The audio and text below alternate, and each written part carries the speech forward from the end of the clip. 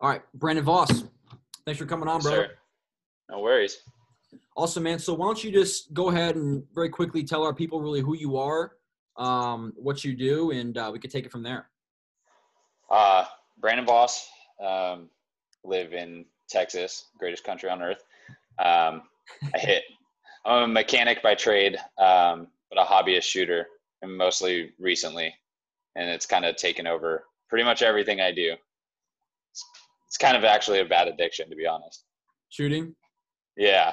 So let's talk about that first. Like, when did you get started with that? You know, what's funny is I didn't get started shooting. I actually looked this up when you reached out to me because I wasn't sure. And I think I purchased my handgun in September of 2019 or October. So not long ago, Right. Almost a year now, actually. And that's how you first got started, just a year ago? Yeah. Yeah. I started like everybody else. You know, you go out, you buy a gun, and it's like, sweet, go to like Academy or Bass Pro, you get some ammo, and you go to the indoor range and you start blasting holes in paper, you know. And I think from there I had this inner drive that I had friends who shot, but none of them were really, active in the training community. And I bought my gun originally because I woke up one morning and I was like, I'm going to get my license to carry. And it was kind of like this introspective thing where I realized that I was like, well, you know what? I got to be in charge of, my own personal safety. Right. And so that was like my driving force. I bought my gun, and like that week I applied for my LTC class. And I only went to the range a few times before I got comfortable enough with the gun, did my LTC course, and then straight downhill into, I don't even want to talk about how much money and ammo and training and stuff like that. Especially nowadays, ammo's a lot. Yeah, luckily I was shooting so frequently that I was like, you know what, I would just order a case of ammo. And I would usually order it every month because, I like to shoot once a week, maybe more. And I was just ordering cases of ammo. And then when all this happened, I already had a decent amount of ammo, but I still have yet to buy ammo at 60 cents a round or whatever it is. I just won't do it. Yeah, that's a bit much. It's too much. That's a bit much. What gun did you get? You said you got a pistol. Yeah, so my first gun, I bought a Smith & Wesson M&P 2.0. It was a great gun. And I went and I tried out, Glocks. I tried the 19X. I think it had just come out at that point. And a buddy of mine had a 17, he had a Glock 19. And I figured out what I liked, what I didn't like. And another friend of mine actually had the M&P already. And something like, I held that gun, and things just like you see it in a store and it just speaks to you. Yeah. Like that gun had, like, the grip was good, and like, I didn't know crap, but I liked the sights better than the Glock sights, and it just felt better. And I was like, that's it. And I actually got it really good deal, like brand new, sub like $400, and I was like, this is it. And I've had that gun now and put, I don't even want to know how many rounds through it now. That's crazy. That's cool. I actually just bought a Glock 19 Gen 5 the other day. Nice. Yeah, that's great my guns. Handgun. I've always kind of shot guns, but that was my first actual handgun. I want to conceal it. It's just perfect. Yeah. I know what you're talking about though when it starts speaking to you. I was in the store and it's like calling my name. So I know what you're talking about. Finding ammo is crazy. I mean, where have you been getting yours? Have you just not been shooting a whole lot? No, so I still shoot. I try and shoot weekly. I just took my 2 courses in the past 2 weekends, actually. Online is probably your best bet. I've heard, and I haven't experienced, but I've heard rumors of sporting goods stores like Academy or Bass Pro or something. They stock up and it's still at their cost. They haven't hiked it up at all.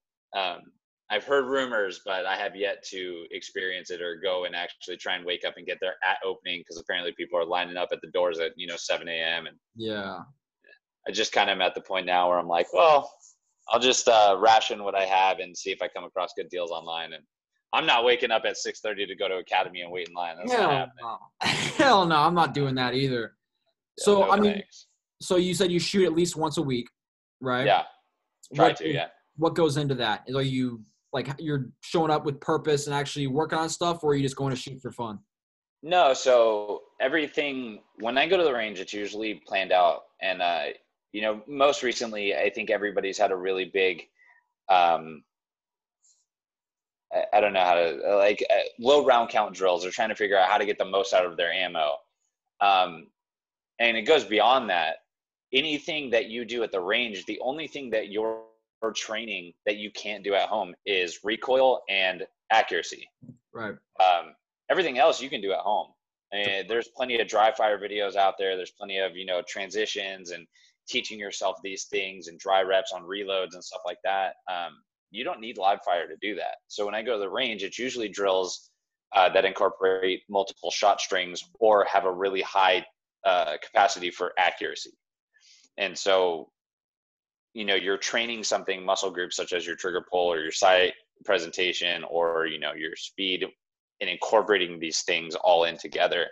But yeah, it's usually purpose driven. You go there with a plan on today is going to be a recoil day, and I'm going to do drills that have 2, 3, 4, 5 shot strings. Or today I'm really going to drill on accuracy, and I'm going to have multiple shot strings because that's what I'm at the range to do. But my target area is now the head box on an IPSC target, or it's a 3x5 index card or something very small. The rest of the stuff, I don't really go to the range and drill reloads. It's definitely something that you like to do once you get an empty mag because you're like, well, I have it, why not? But I mean, that's all stuff I can do here. You know, I don't have to drill that at the live range. I don't have to waste ammo doing it. Yeah, definitely. That's might be the most important thing. How important is training on a weekly basis or monthly, or at least on a regular basis? How important is that to you and to most people that carry? Shooting is a perishable skill. It's true. How important is it if you're an avid gym goer when you go on vacation for 1 or 2 weeks and you get back in the gym? What's your weightlifting looking like? What's your cardio look like? What's everything like that? It's the same thing with anything that you actively put practice into, whether you're a sports person, baseball, football, whatever, or a hobbyist, whether it's I don't know, even something like drawing, right? You can have the natural talent, but if you're not working to perfect a craft, you're either going to regress in that, or you're not going to have growth. You're just going to stay stagnant. And for somebody who is actively looking for shooting, you have a bottom line. And so you will train up to a certain amount, and you will always fall upon that training. So if I was to go out at my level right now where I feel comfortable at, if I didn't shoot for a month, I would be nowhere near as fast. I would be nowhere near as alert or ready to perform on demand certain tasks, because I'd be like, my hands don't have this muscle memory anymore. Yeah. I can't lift as much as I used to. I can't, I don't swing the bat as good as I used to. You know what I mean? Like, you have these downtimes. So it's always, I think it's really important to get out there and at least just do 50, 100 rounds, purpose-driven drills, get yourself behind that gun, and do stuff related to it. Because if you don't, like I said, it's a perishable skill. You'll learn real quick that you're not where you were 2 weeks ago if you don't shoot. Yeah. Is that, being in the firearms community, is that kind of where you see most people kind of slipping up when it comes to their training? They just don't train enough. They don't show up with intensity and actually take care of business. So they just, I'm just curious. I'm just curious on that. I think people, they either don't have the drive to get better, mm-hmm. or you're right, they don't take the initiative to become better. One of the things I always relate it to is you have to make time in your day to achieve things that you want to achieve, mm-hmm. whether it's going to the gym, whether it's doing chores, whether it's, perfecting firearms in this instance. If it's something as simple as, like, you come home and you're like, man, I really don't want to go to the gym today, and you're already selling yourself short. You're already like, oh man, I'll just skip on the gym today, or oh, I didn't go yesterday, and today's going to hurt me, I'll go tomorrow, right? It's the same thing with guns. If you come home, make the time.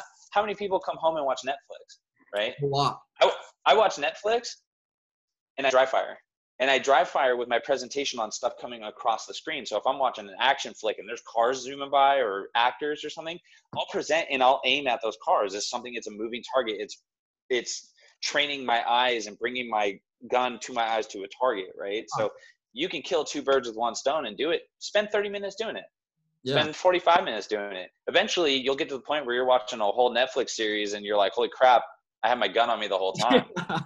You know what I mean? And you'll notice it's a very serious thing. I'm not the first person to say it, and I'm sure I'm not going to be the last person. Dry firing will make you a far superior shooter if you practice it the way that you should. If you put in the time, it's like lifting with bad form. If you lift with bad form, you're going to hurt yourself or you're going to have to retrain it. If you're dry firing with purpose, if you're dry firing with knowledge and you're trying to just bang motor skills, you don't have to do it fast. Par times and Instagram clips are cool, but nobody cares how fast you can slap a reload into your gun if you do it wrong, or it's only I hit it and it was your 36th take. You know what I mean? But you're going to upload it. Nobody cares. Yeah. I'd rather you get that motor function down. And next time you go to the range, you're going to be out there and you're going to be like, pow, pow, click. And you're going to be like, oh, crap, And your friends are going to be like, dang, that reload was hot. Yeah. And it's happened. You see, you can see it. You're on the range and somebody is perfecting that craft. Somebody hits a reload or something real fast. You're like, oh, I like that. And then you go home and you dry fire reload for 30 minutes because you're trying to be like that guy. Yeah. So how do you properly dry fire? I mean, what are some of the common, because a lot of the questions I'm asking you are mainly for myself. So I'm just curious about this kind of stuff. So, I mean, how do you properly train for this kind of stuff when it comes to dry firing in your house? My thing would be either isolate a skill that you particularly want to work on, right? If you are finding yourself, you're like, man, my reloads aren't where they should be. The cool thing is there's a lot of instructional material, even online, that you can receive from people, reputable people, Sage Dynamics, Ronin, a lot of gunfighter, a lot of competition shooters out there. I can imagine Jerry Michalik or somebody out there has a bunch of videos. I just took a class from this past weekend, Pace Performance, Paul Van Dunk, who's a grandmaster shooter and shoots with a bunch of companies. And, he says that perfect practice makes perfect, right? If you practice bad habits, then you're going to have bad habits. So if you find that material and somebody's talking about reloading in their workspace and not while you're at full presentation on the gun and you're working out here and trying to reload out here, drop it into somewhere comfortable and work on this motor skill. Adjust your gear so it's more cognitive for that process, right? Figure out what works for you. And that goes with anything. With a draw, there's a lot of things that go on with a draw, and especially in my instance, from the self-defense aspect, I dry fired an appendix draw until I developed calluses. Like, really? I was trying to figure out what the best way for me to do it and how to defeat certain garments, how to get a grip on a gun. How did I have to adjust my holster to conceal better while also maintaining proper control of the firearm, right? There's just a lot of stuff that goes into it, and dry fire is a perfect way to find out what works for you and what doesn't. So my advice to anybody who is going to dry fire and try and do things properly is find a structure that works, find source material that you can learn from, and go slow. Nobody cares when you are on the range or you're in front of a purpose-driven group how fast you can do something. People who run fast, you're like, wow, dude, that guy's fast. And then like 30 seconds later, you're like, corn dog? You know what I mean? Like, nobody cares. Unless you're like an Olympic athlete, then people care. But when you're on the range, nobody cares how fast you can do something. But if you do it well every time, you will set a bar for people. So train at a pace, develop motor skills, develop cognitive process for you to be able to achieve something. When you have the muscle memory, when you have your default way of doing something, cut your time down. Start trying to do it faster. Shot timers are really awesome, but also a curse.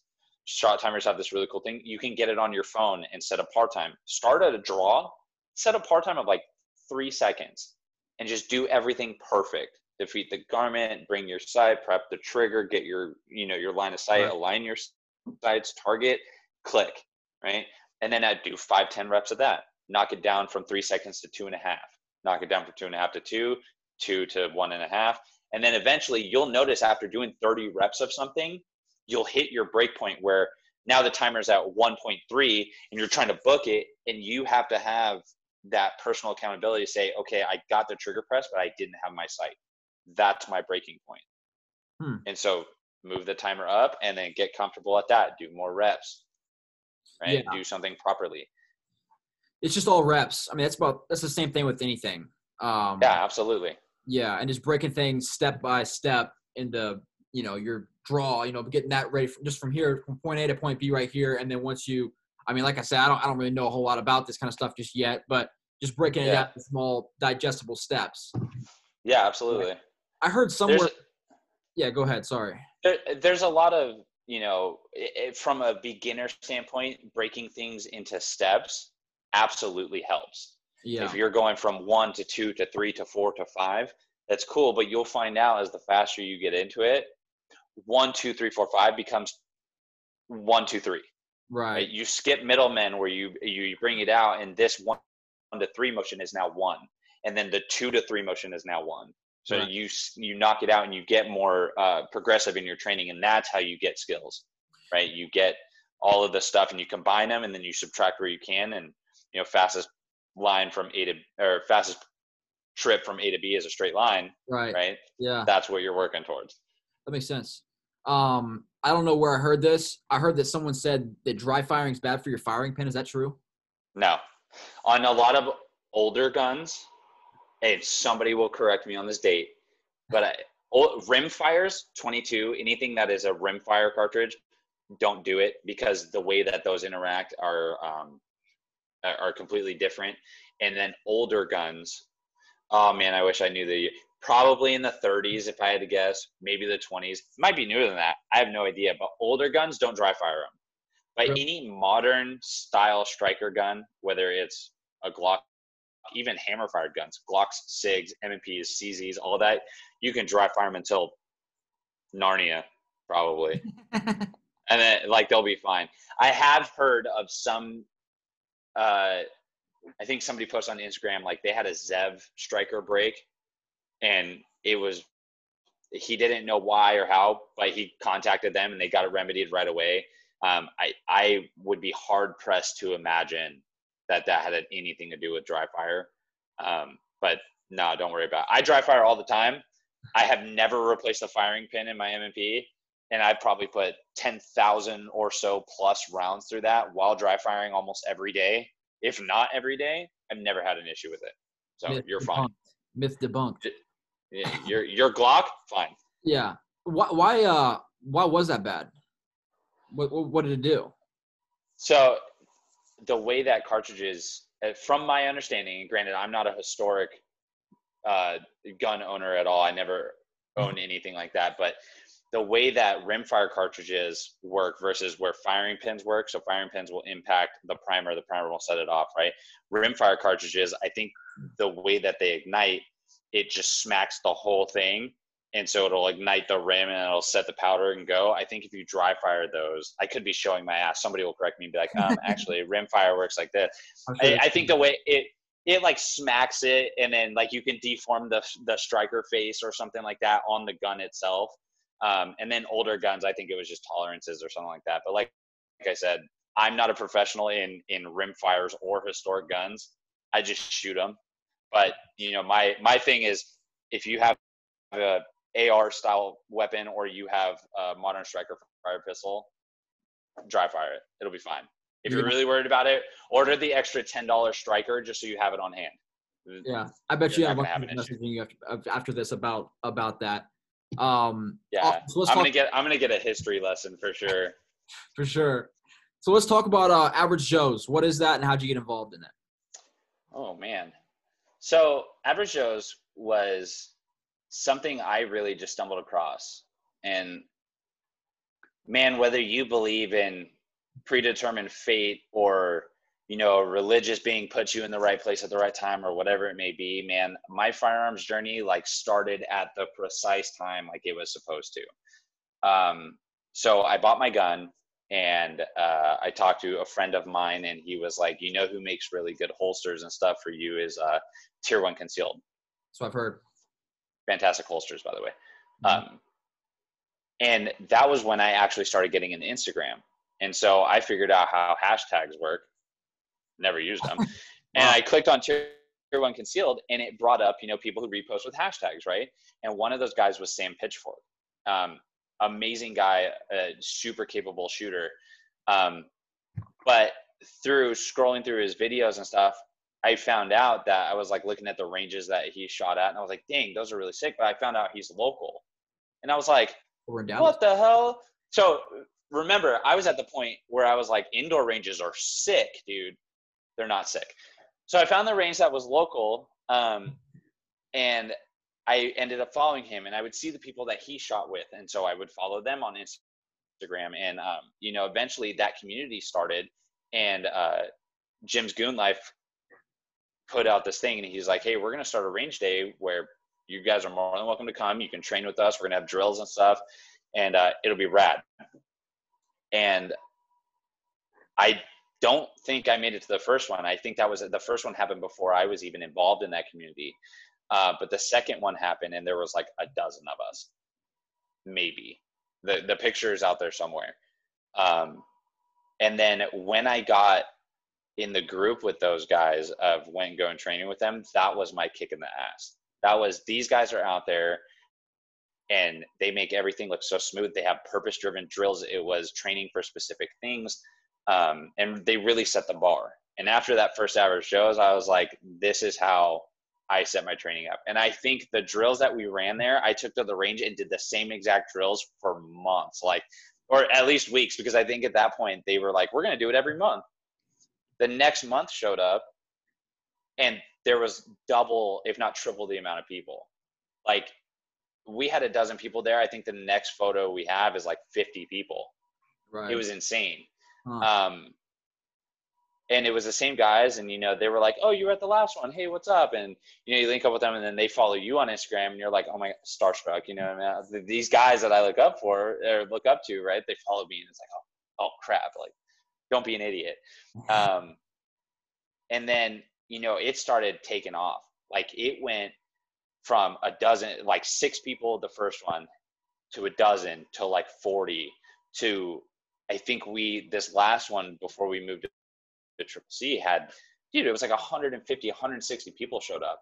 And there's all these vendors and overwhelming support from the community, like Triarch Systems, Magpul, Big Tex Outdoors, Rugged Suppressors, TTPOA. I'm going to forget somebody, and I really hope you don't get mad at me. And I already forgot who I listed.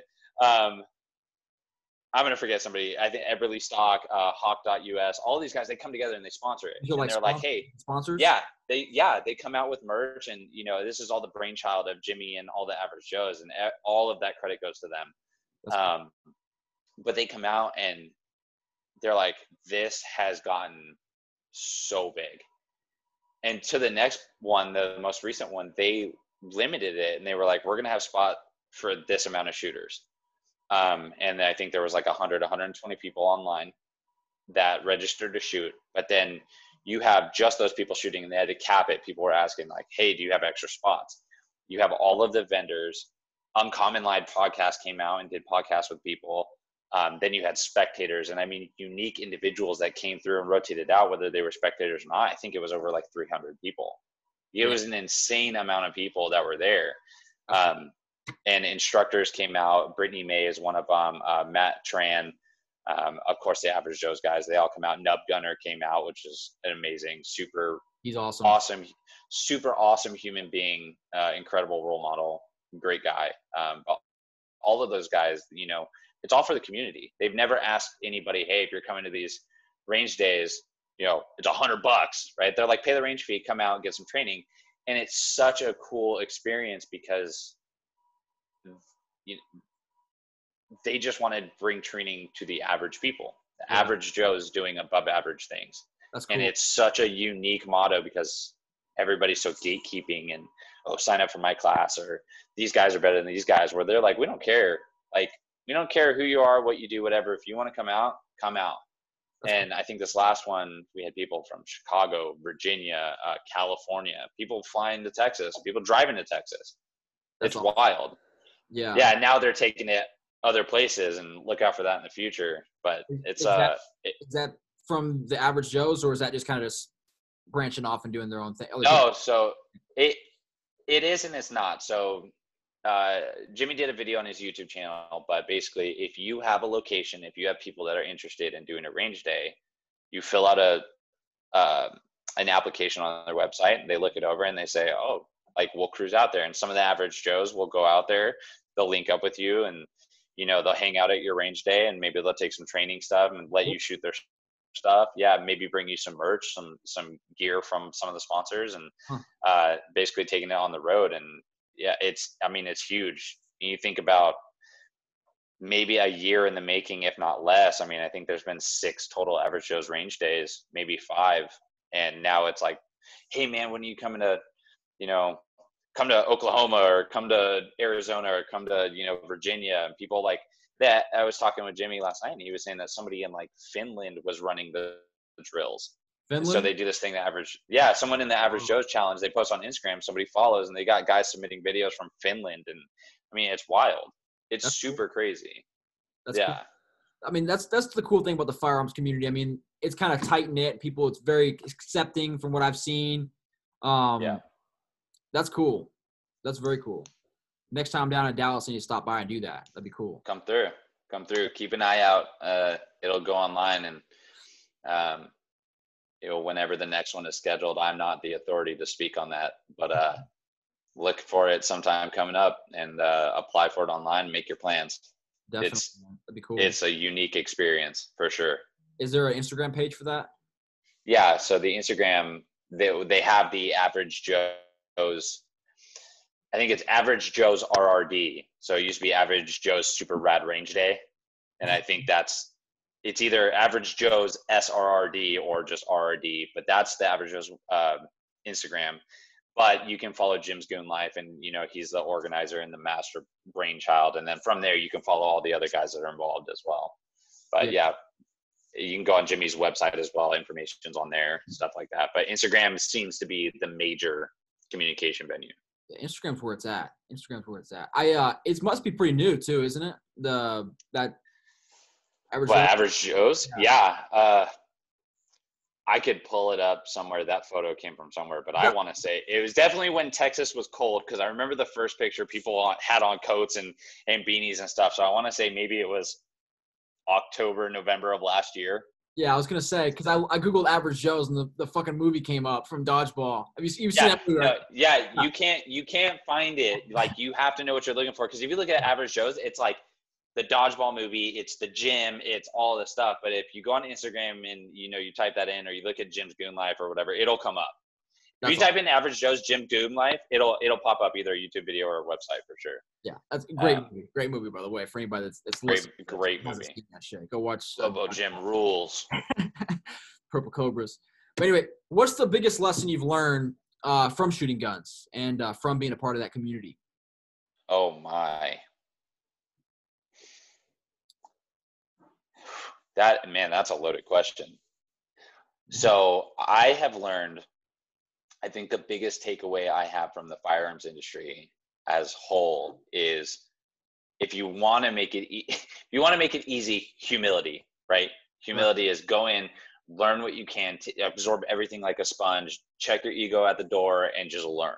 Because even if you think you're too good, or, I already know this, if you're going to a class or whatever, you will take away nuggets, right? But honestly, the biggest thing from firearms as a whole is when you make the conscious decision, and not as a hobbyist, not as, I'm going to go buy a gun because I'm going to post on Instagram, yeah, your boy's got a gun. When you make the decision to carry a gun, when you take the decision to take your wellness, your security, your protection to yourself and take it seriously, your entire paradigm will shift. Everything about it. You will not view it as, I have a gun, so I'm the baddest dude. You will view it as a gun as, this is my last resort.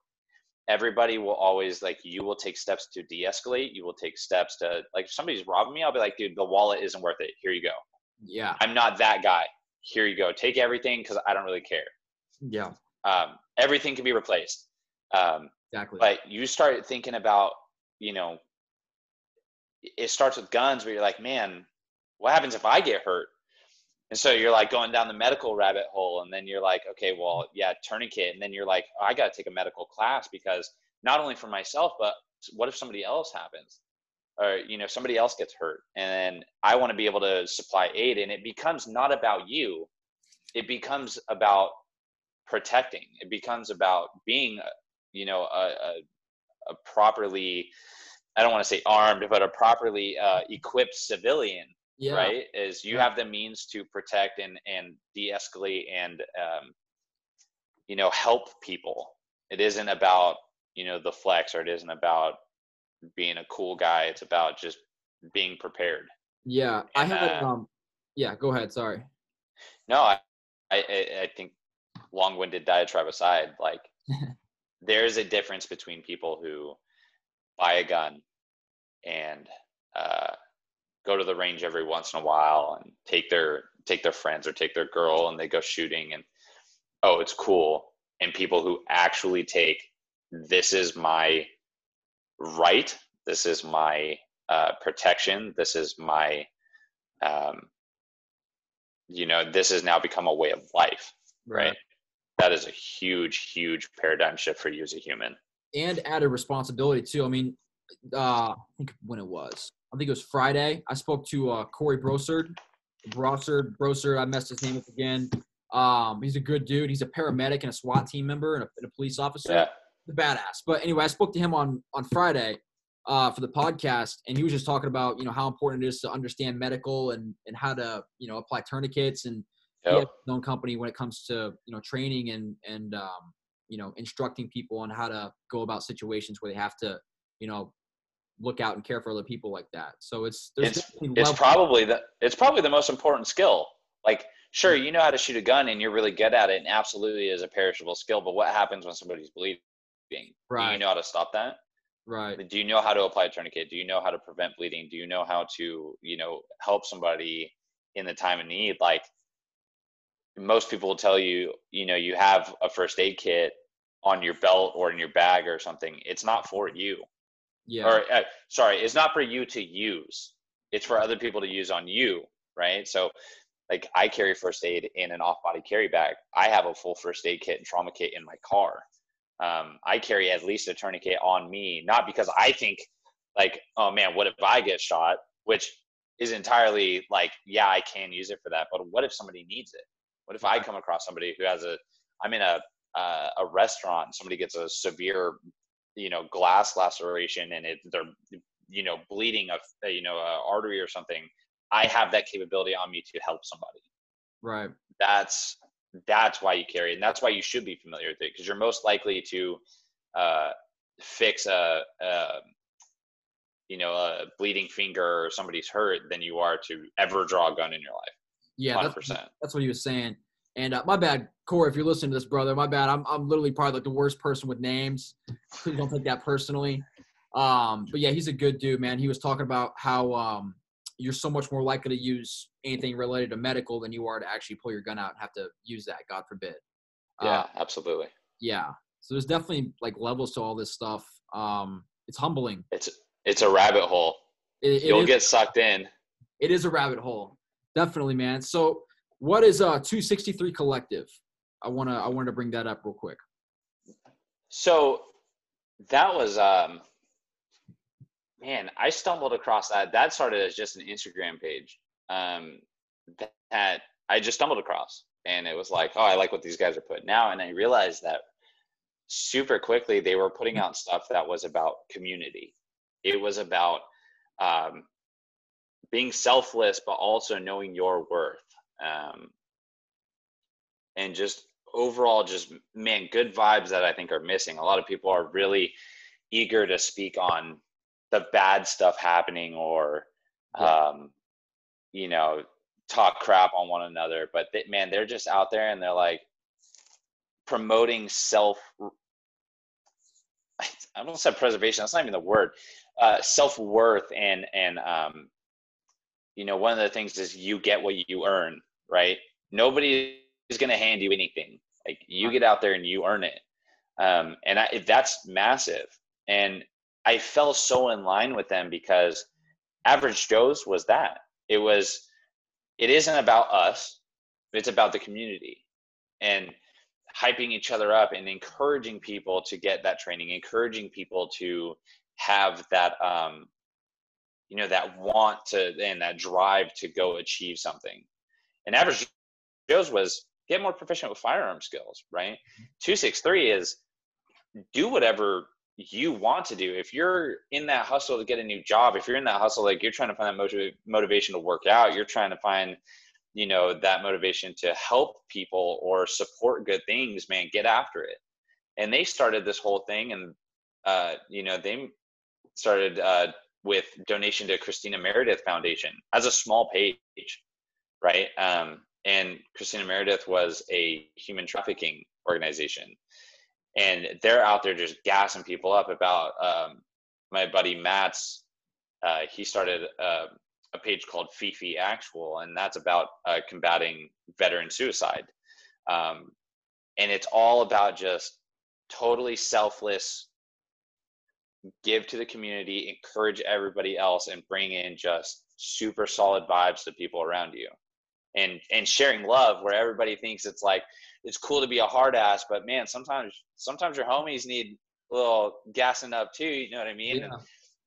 I talk to a few of those guys almost every day and they give me crap about, man, what are you doing? Like get out there and, get out there and chase what you want to do. And a lot of them are like, get further into the firearms industry. And I'm like, there's a time and a place, but yeah, they're all selfless. Like that, you'll never catch them talking about them. It's always about, hey, what are you doing? How are you? What are you up to? Like, and so between 263 and their community outreach, their encouragement, their good vibes, and Average Joe's encouraging and their good vibes, it's, for me, those two groups of people have just become like giving back to everybody and encouraging good stuff around. Right. And that's a huge, I think it's a huge thing because you don't run into that super often. Yeah, that's true. And that actually kind of, leads right into my second to last question. What do you think America needs more of right now? Love, man. Yeah. No, I mean, make love, not war. And, all the Vietnam era hippie stuff aside, right? For sure. You need to be able to talk and communicate. I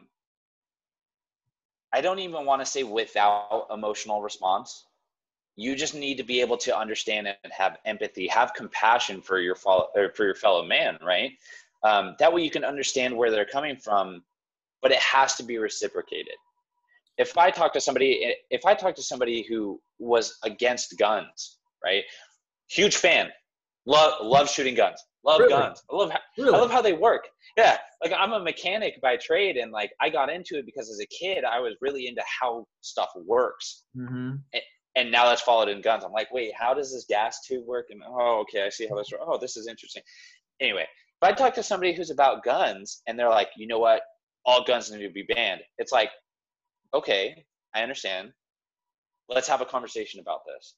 I'm not going to turn around and be like, yo, F you, dude. Yeah. Like, just have conversations. Be open with people. And if they don't give you the same respect back, then that's fine. Because those are the people that are going to go find the same exact people how they are. But if you ever want to have a conversation with somebody, don't get emotionally charged. Understand, right? Yeah. You have a conversation to listen, not to talk. Yeah, that's a bomb right there. That's true, man.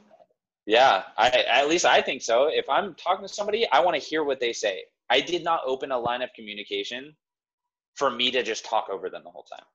Right. I'm here to listen to how you think about stuff. Yeah, I had a guy named Roman Roberts on the podcast not too long ago. He was a negotiator in the Army. He's a really good dude too. Wow. About He's actually got a podcast called Real Talk with Roman. For anybody that's listening, go check it out. I see myself in the face of this little drawstring. Good thing nobody's going to see that because it's a podcast anyway. But anyway, he was just talking about, I mean, people try to win conversations now. I mean, it's not even really about like talking or anything. It's just about, I have to win. Yeah. Right. Dominance for sure. Butting heads. I think that comes from ego. I mean, where do you think that comes from?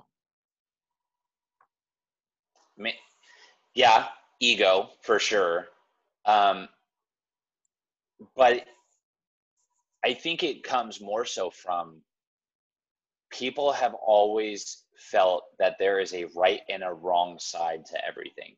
There is no middle ground. There isn't a I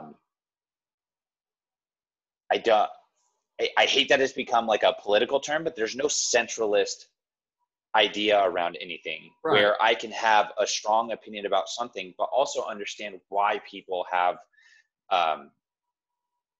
their opinions on it. And you'll find this in any, especially now, 2020, the political race, where people have super strong opinions and they're not willing to give up an inch. Yeah. And is that ego? Yeah, but it's also because what I said earlier, where they're having a conversation, it's not to listen to the other person, it's to force their ideas upon somebody, right? And the thing is you're never going to win anybody over like that if you're just constantly dominating. And so, yeah, while it's driven from ego and while it's driven from the overwhelming need to win, it's also driven from they already think they're right. So now we're going to make other people think I'm right. That's a good way to look at it. Yeah, I mean, someone who talks about that a lot is Jocko Willink. I think I've mentioned Jocko on like all 3 of the podcasts we've shot so far. He's a profound dude. I don't blame you. Shameless plug for Jocko. But yeah, he talks about that a lot, just separating your ego from the equation. I mean, your ego and your emotions don't have anything to do with, execution. It has no place there. I will tell you that is another lesson I learned from the firearms industry, is if you talk to anybody who you think is the top of the line, any special operations guy, and you already are like, these guys run guns, these guys are the best of the best, whatever, they are the first people to drop their egos at the door. Yeah. They are not there to combat and say, oh, I already know this. They're going to walk into it and say, all right, check, you're the one that's in charge. I'm going to learn from you. And they will probably take 1-2 lessons out of it, but they will learn something because they're not going in there with an attitude that's like, I'm better than you. They're going in there knowing that they're there for something, and that something is to learn. And so they might be the baddest dudes on the planet, but as soon as they walk through a threshold where somebody's going to try and teach them something, they're like, all right, I got you. Let's go into this. Right. And obviously Jocko falls in line, right? SEAL, special operations, check your ego at the door. Yeah. Yeah, that's actually one of our core values at Signature 76 is be a leader and a follower. That's something that I got from him. And it's true. I mean, some of the best you have to know how to follow to be a good leader. And you sometimes, like, if I came down to Dallas and I shot guns with you, I wouldn't be a leader. I would let you lead. Or if you did something that I was good at, then you might lead or I might lead. But definitely knowing which one to do I think is pretty important. There's a time and a place for everything. Definitely. Absolutely. Awesome, man. My final question, what's your favorite Signature 76 piece? Okay. I feel strongly about this one, and I know that a lot of the guys in the military are going to be like, the Army runs this, or the Navy runs this pieces. I think that the historical artwork where you print out, bombing of Pearl Harbor or something related to history on that, and that is an art piece. The newspaper prints, those are sick. That's like, even beyond the artwork, is history. And anybody who's going out there trying to preserve history or spread that and make people not forget where they came from, like that's an A+. And I like that. I appreciate that, especially nowadays. I mean, I feel like people they're tearing down statues, just trying to erase history. I mean, it's craziness. If you erase history, you can make anything you want. I mean, yep. And I mean, that's a huge thing. So the preserving history is a huge, huge thing because, you know, there's that saying of history repeats itself, but it'll repeat itself way harder if we forget and try to recreate what has happened. Mm-hmm. So if we already have a history and we know, hey, when we did this, this happened, maybe let's not do this again. Yeah. But it's also a reminder of, man, such good camaraderie. And I mean, there's probably a million things out there, but, you know, most people will tell you the days and weeks, probably if not months following 9/11, the most horrific tragedy that has ever happened, America came together as Americans.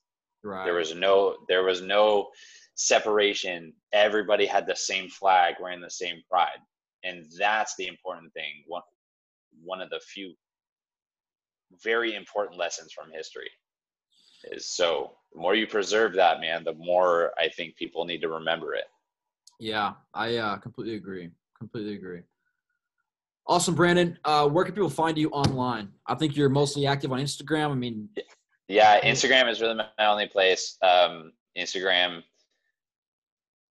Yeah, I actually don't do anything other than Instagram. I don't know how people keep up with multiple different social media tablets, but my Instagram is @shboss, but it's SHHH boss. SHHH boss. Yeah, SHHH boss. All right, for those of you listening, go give him a follow and go give him shit about his firing pin thing that he said earlier. Yeah, definitely educate me, because I want to be able to tell people not to shoot 22s or dry fire 22s and old historic rifles, but I want to know why. I'm going to go Google that right now, actually. I'll learn something real quick. All right, brother. Thank you so much for coming on the podcast. I appreciate you. Yeah, I appreciate you, man. All right. See you guys. Thanks, brother.